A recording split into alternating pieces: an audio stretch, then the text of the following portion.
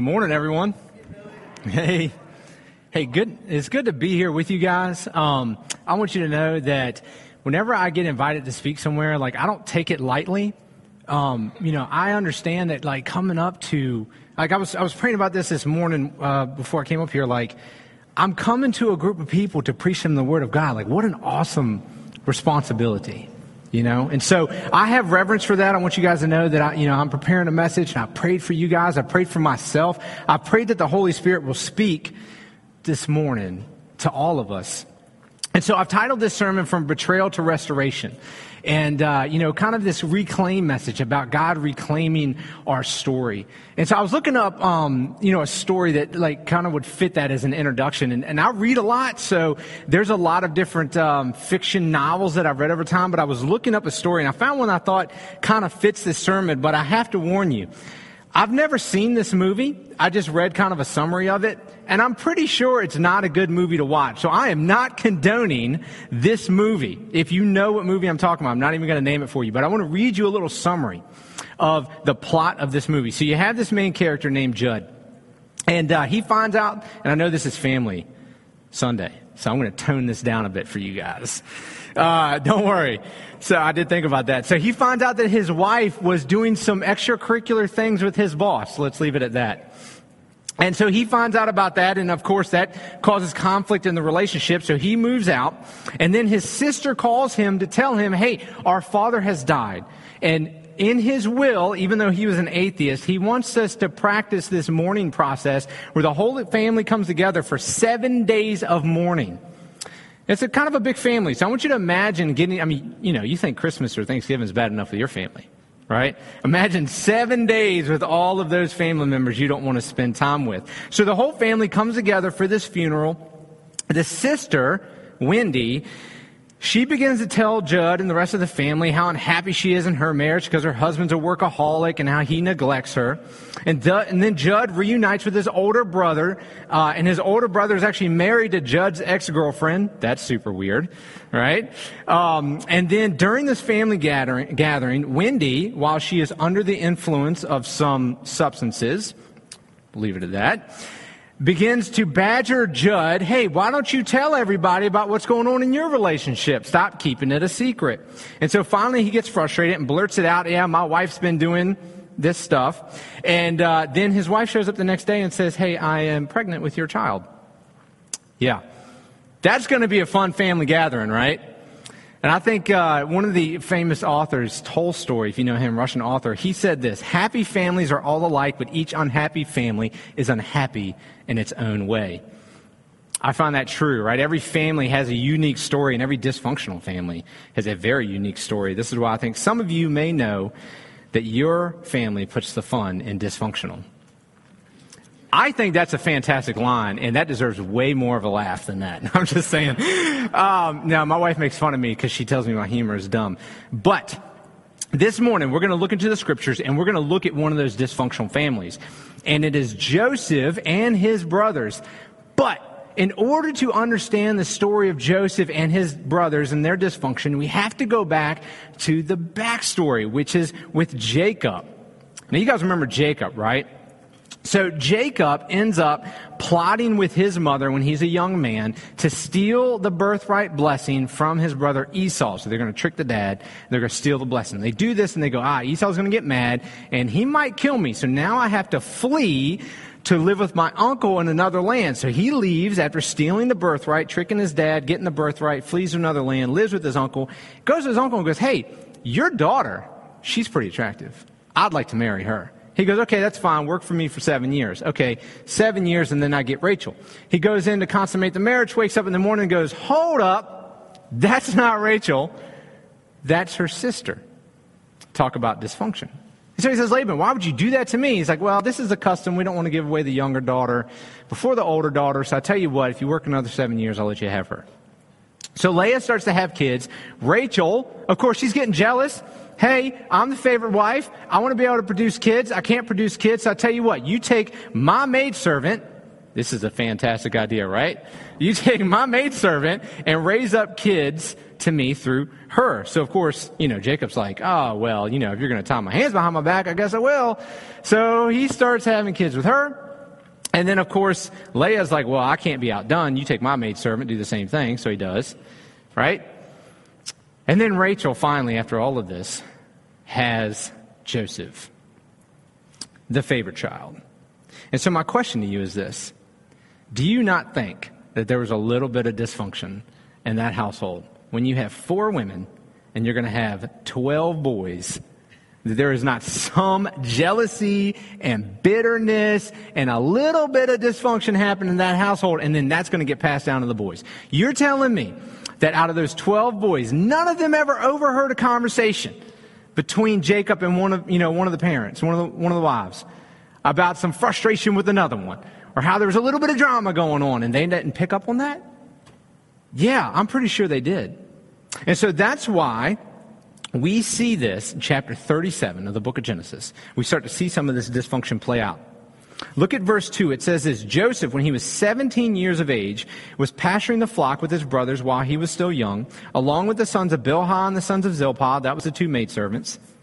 And Joseph brought back a bad report about them to their father. So here's a guy, bad decision. He's going to go, look, my brothers aren't doing a good job. There's already some tension in the family. I got a bright idea. Let me go rat on him to my father. Yeah, how's that going to work out for you?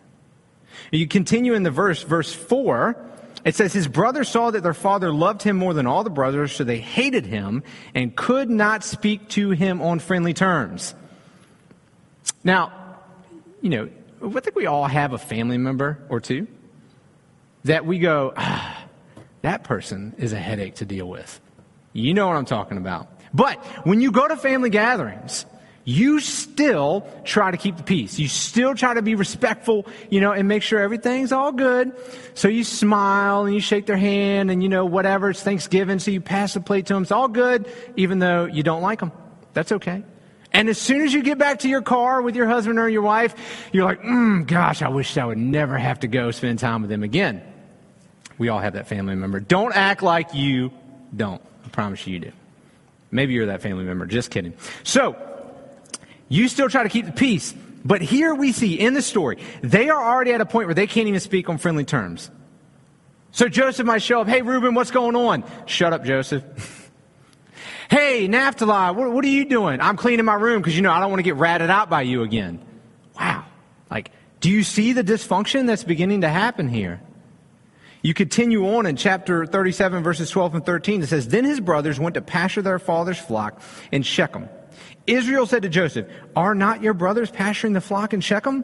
Come, I will send you to them. And he said, I will go. Now, back in verse 2, he was shepherding the flock with them. We're 10 verses later, and they're not even doing this together anymore.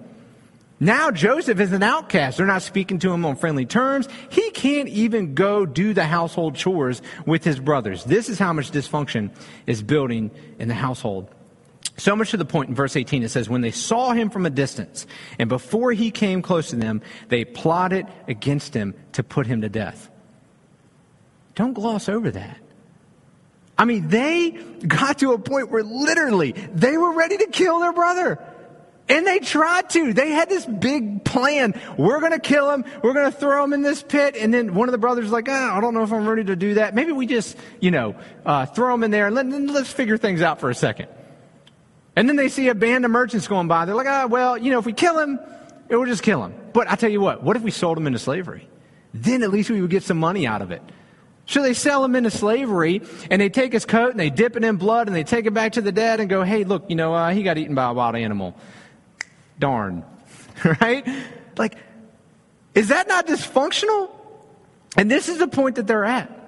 We know the rest of the story, most of us do, but let me recap it for you because I want to get to the end, to the restoration part.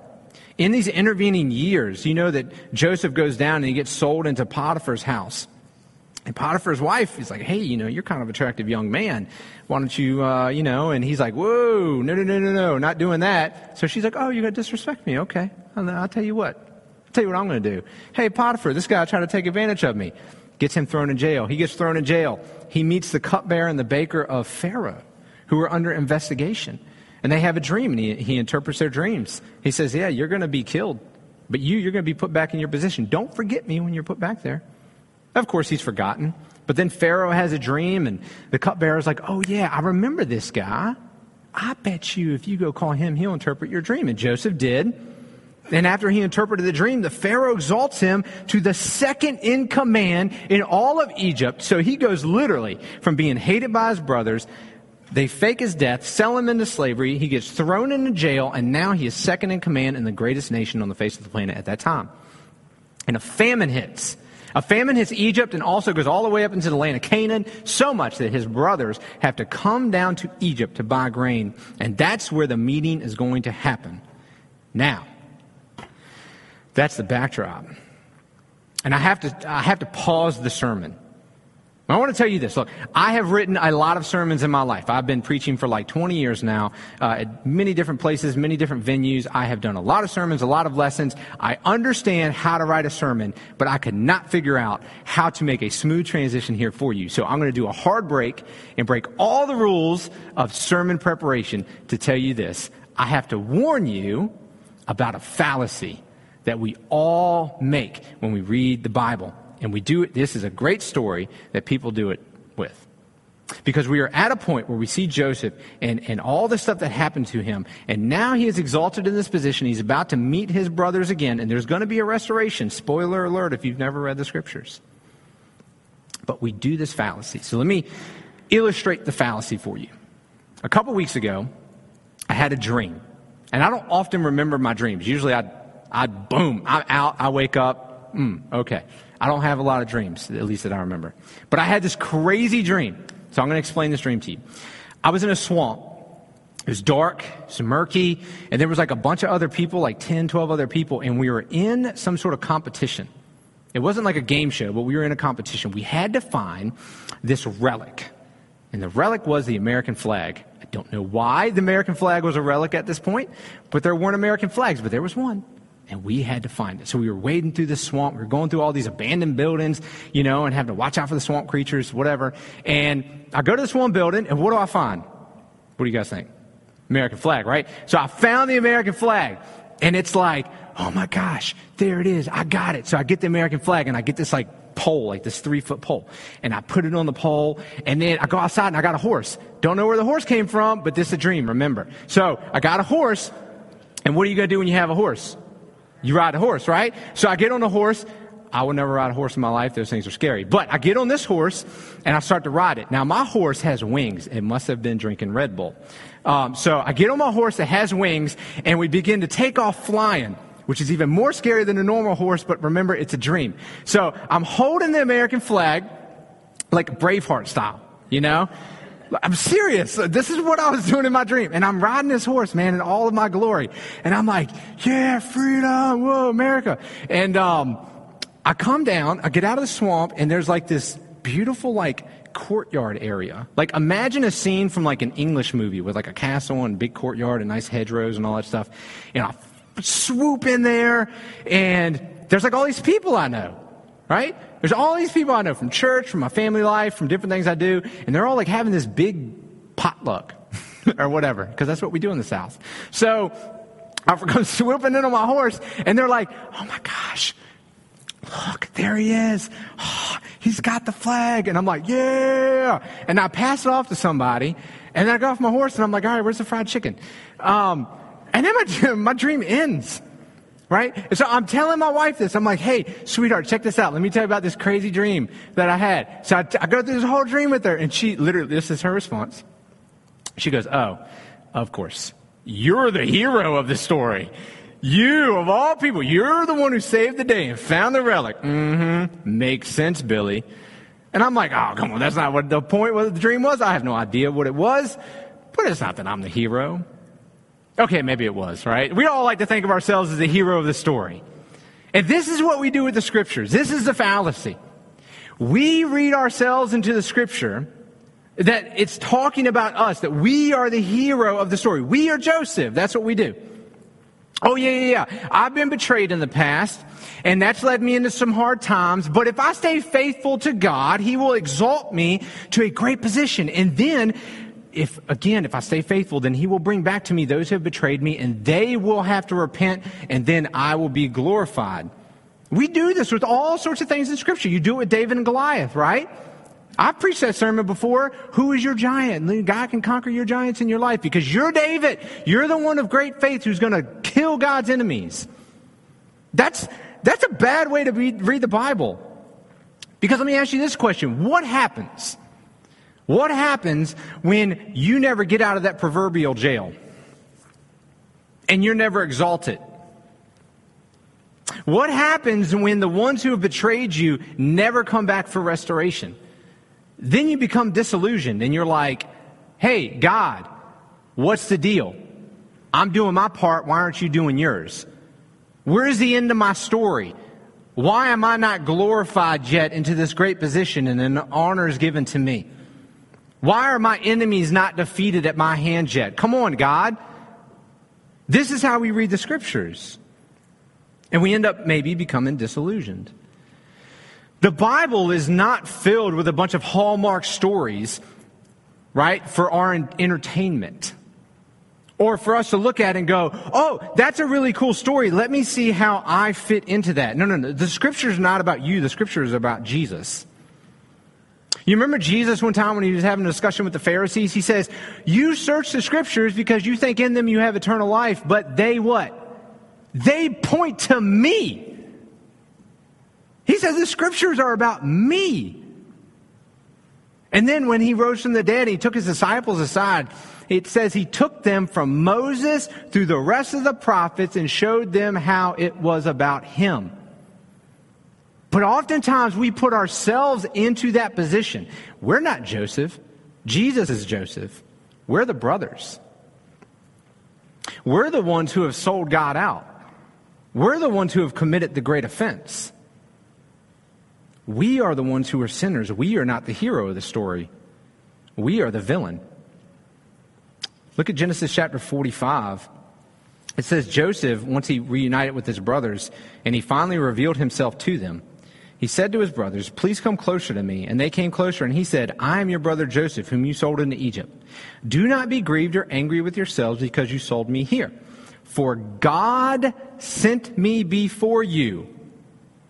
This was God's plan to preserve life.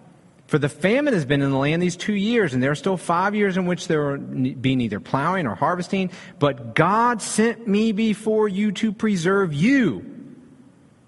You, the 12 brothers, or the 11, for a remnant in the earth, and to keep you alive by a great deliverance. And again, if you look at yourself and go, oh, yeah, that's what God's doing. He's going before me to preserve my life. Well, what happens when one of your family members die, or when you die? Oh, did God not keep his promise? No, because it's not about you. You have to understand everything in the Bible you read has a greater context. The context of this story is not just for God to show you some sort of nice Hallmark story. That's what I said before. It's called redemptive history. The Old Testament is not just a bunch of random collection of stories for us to learn fun life lessons. The Old Testament is God's narrative of him driving forth this story called redemptive history. This was creation. You did the fall. Sin and death came. Now let me show you how I had a plan to restore you to fellowship with me. That's why the stories in the Old Testament are there. So how does this story of Joseph fit into it? Well, if you go back and you remember the great promise that God gave to Abraham, I will bless you. I will turn you into a great nation. And in you and through your seed, the whole world will be blessed. Abraham has Isaac. Isaac has Jacob. Jacob has the 12 tribes. How come in the Bible we don't read a lot about Ishmael? How come we don't read too much about Esau? How come the Bible funnels its story down to these people? Because it's redemptive history. And God is trying to show... Look, who wrote the book of Genesis? Moses. When did he write the book of Genesis? After Israel has come out of Egypt, come out of the Exodus, wandered in they come to Mount Sinai, wandering in the wilderness, and he's writing the law, and he's telling the Israelites, we're going to the promised land. The promised land is promised to us, the nation of Israel, because of what God told Abraham. Because God's going to fulfill this promise of redemptive history. And God, the whole time, this is the point, God the whole time has been working in the background to preserve the remnant, to keep his promise. That's the point of this story. That's why Moses has included this here to the Israelites to tell them, look, this is how you ended up in Egypt, but God is working the whole time in the background. He has not forsaken it. He has not forgotten the promise, and he will fulfill his promise. And so you say, well, then what can we learn from this? Man, there's so many things we can learn from this when we understand it in its proper context, but I just want to give you one for today's sermon. When you get to the point when Joseph reunites with the brothers, what's interesting is that Joseph, it's been like 20 years. He looks like an Egyptian now. He doesn't look like a Hebrew. In fact, he's speaking the Egyptian dialect. He's not even speaking their language because it says there's an interpreter there before them. And they talk amongst themselves thinking he can't understand them, but he can. They don't know that. And so Joseph, what he does is he puts his brothers to multiple tests. This is fascinating. Multiple tests, and he's trying to see, are they the same as when they sold me into slavery? Or have they changed? And one of those tests, look at chapter 42, verse 19 through 20. He says this to them, and remember, they don't know who he is at this point. He says, if you are honest men, let one of your brothers be confined in your prison. But as for the rest of you, go, carry grain for the famine of your households, and bring your youngest brother to me. Now, the youngest brother at this point is Benjamin. Remember, we said Jacob had 4 wives. Rachel had number 11, which was Joseph, and then number 12, which was Benjamin. Benjamin is Joseph's real, full brother. And he's the youngest one. He says, bring your youngest brother to me so your words may be verified and you will not die. And they did so. What's so interesting about this is Joseph gives them a chance to literally take grain to save their family from famine and abandon one of their brothers in Egypt. And they could have gone back to Canaan and had all the bread and all the grain they wanted to and gone back and lived a happy life just like they did when they abandoned him. But what did they do? Look at chapter 42, verse 21. They said to one another, truly we are guilty concerning our brother. Now they're talking about Joseph. They're remembering back. Because we saw the distress of his soul when he pleaded with us, yet we would not listen. Therefore, this distress has come upon us. And Reuben, who's the oldest one, answered them and said, did I not tell you, do not sin against the boy? And you wouldn't listen. Now comes the reckoning for his blood. And if you go through all those tests that Joseph does for them, constantly, they are willing to put themselves in harm's way to protect Benjamin. What has happened in the story? There's a restoration that's happening because they recognize their earlier faults and their earlier sins, and they don't want to commit them anymore. And this is the point that I want to drive home to you, that God gives us opportunities in life to pass tests that we once failed. And sometimes we fail them multiple times. But God the whole time is in the background of our lives, wanting to reclaim our story, wanting to reclaim our past. And this is where the famous verse comes from. You meant it for evil, but God meant it for good. I want to tell you a story about a guy named Carter. And there should be a picture that's going to pop up on your screen so you can see who I'm talking about. Now, Carter is 25 years old. And probably about 6 years ago, five years ago, I met Carter here in Hanover. You want to know how I met him? So I was working as a sheriff's deputy here in Hanover, and I saw Carter, I didn't know who he was, pass me, and he gave me one of those looks that told me he was up to no good. So he had like a expired registration or something. So I pulled him over, and I walk up to his car, and he's super nervous. And so I asked him if he had any weapons. He said no, but there were some other things going on, so I was like, I'm going to get you out the car. I get him out the car, and what's there right beside his hand? A gun. So me and Carter had a little bit of a talking to, and I put him in handcuffs, and then I took Carter to jail. Carter had a long felony history, drug use, distribution stuff, other felony charges, whatever. So he's a bad dude, you know, and I said, hey, that's good. One gun out of the hands of a drug dealer. One drug dealer off the street. Good. Let's go, you know. off to the next one, right? That's the last I thought about it. Well, then a couple years later, I'm helping out at this place down in King William. It's called The Fix. Some of you guys may have heard of it. The Fix was started by two of my friends, Fred and Casey. Fred and Casey were lifelong drug addicts who were in and out of jail.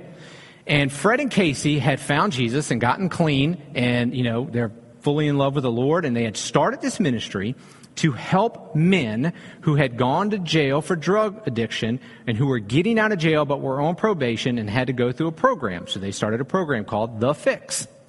And it's a very highly based discipleship, Christian discipleship sort of a program.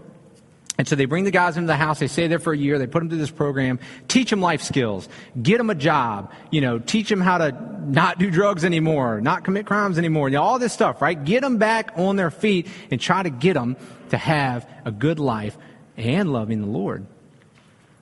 And I show up one night to teach, and who do I see? Carter. And Carter's a big boy. You could tell. I'm like 145 pounds soaking wet. And I was like, oh boy, how's this going to go down? And this kid walks up to me and goes, hey, you remember me? And I was like, yeah, I remember you. You remember me? He's like, yeah, I remember you. And I'm thinking to myself, he's either going to punch me or hug me. And that kid smiled, and he reached up and gave me a big old hug. He said, man, I just want to thank you so much. This is what's happened to me, and I've turned my life around. And he was baptized into the Lord. And man, this kid got it. Carter got it. When it first happened, let me tell you what. I've been doing ministry for long enough. I've seen so many people come in and out of the church. Catch on fire, boom, fizzle out, they're gone back to their old life. So I said, okay, cool, man, that's great. I'm here for you. But it's like, we'll see. We'll see. Man, Carter was getting after it. He was awesome. He was going downtown. The Fix went downtown Richmond. They would feed homeless people. They would preach the gospel to them. He was fully involved with that. Fully involved down at the house, discipling other guys, teaching people the scriptures, wanting to go off to Bible college, preaching his testimony at different churches. I mean, awesome to watch this change of life, this reclaimed story. He got out of the Fix. He graduated. He got a job, a really good job in real estate stuff. He got married. I mean, what else could you ask? And then he started talking to me about starting a ministry like the Fix over in Henrico. And he wanted me to start teaching at it to help, with it. And I was like, man, I'd be honored to do that. Awesome. And that was recent. That was like, back in the fall, he was talking to me about this. A couple weeks ago, Carter got COVID. And he went into the hospital, and he went on a ventilator. And then things started to turn worse. And then last Saturday, I found out that Carter passed away. And that's hard. Because I was like, what an awesome story. What an awesome story to see this guy in the turnaround and how God was going to take the man's story of the brokenness and the drugs and the arrest and turn that around for good. And then life was ripped away. But I went to his funeral, and man, it was packed. Hundreds of people there. So many people that he touched in the short time that he was a Christian. And I told my friend who also knew him, I said, his race was a sprint, but man, he nailed it. And he's still going to have an impact in his death. And this is what I want to say this morning to you, is that the purpose of this story is not to say that you're the hero. The purpose of this story is to say that God's working in the background of your life and of my life to reclaim the things that we have failed at in the past. And he can use that for his glory. And so what I want to do this morning is I want to take right now and transition straight into communion. So you guys should have picked communion up when you came in. I want you to go ahead and get that out now. And we're just going to go ahead and move right into a communion thought. And I want to say this. If you're a Christian here this morning, it doesn't matter. The failures in the past, the sins in the past, the things that you regret, any of that stuff, if you turn it over to the Lord, I guarantee you, he can reclaim it for his glory. I mean, this guy for 23 years of his life was living for himself, and the last 2 years sprinted for the Lord and made a huge impact that's going to still last. And some people are going to end up in heaven because of him. How awesome is that? And you're still here. And God could use your story for his glory. And if you're here and you're not a Christian, or maybe you're debating on whether you want to be one or not, I want to say this. Why would you not? I mean, there's no purpose to life outside of serving the Lord. That's why I'm so glad of all the things God has left us to know that he is true. He is real. His word is trustworthy, and Jesus really rose from the dead because it gives life purpose. Even in our brokenness, God can reclaim it. And that's what we rejoice in when we take communion, that through the death, burial, and resurrection of Jesus, we have life, we have hope, and we have purpose. Will you guys pray with me? Father God, thank you so much for your love. Father God, I thank you for how you've given us Jesus. And Lord, we are sinners. I mean, that's why we are here, because we recognize we are broken people who could not do this without you. Not just do life, Lord, but we couldn't redeem ourselves. I mean, we are sinners. Father, we bow before you and we just offer our lives to you and ask you, please reclaim it, because without you, we are nothing. Thank you, Lord, for Christ. Thank you for his sacrifice. And Lord, may we remember him at this time. It's in Jesus' name I pray. Amen.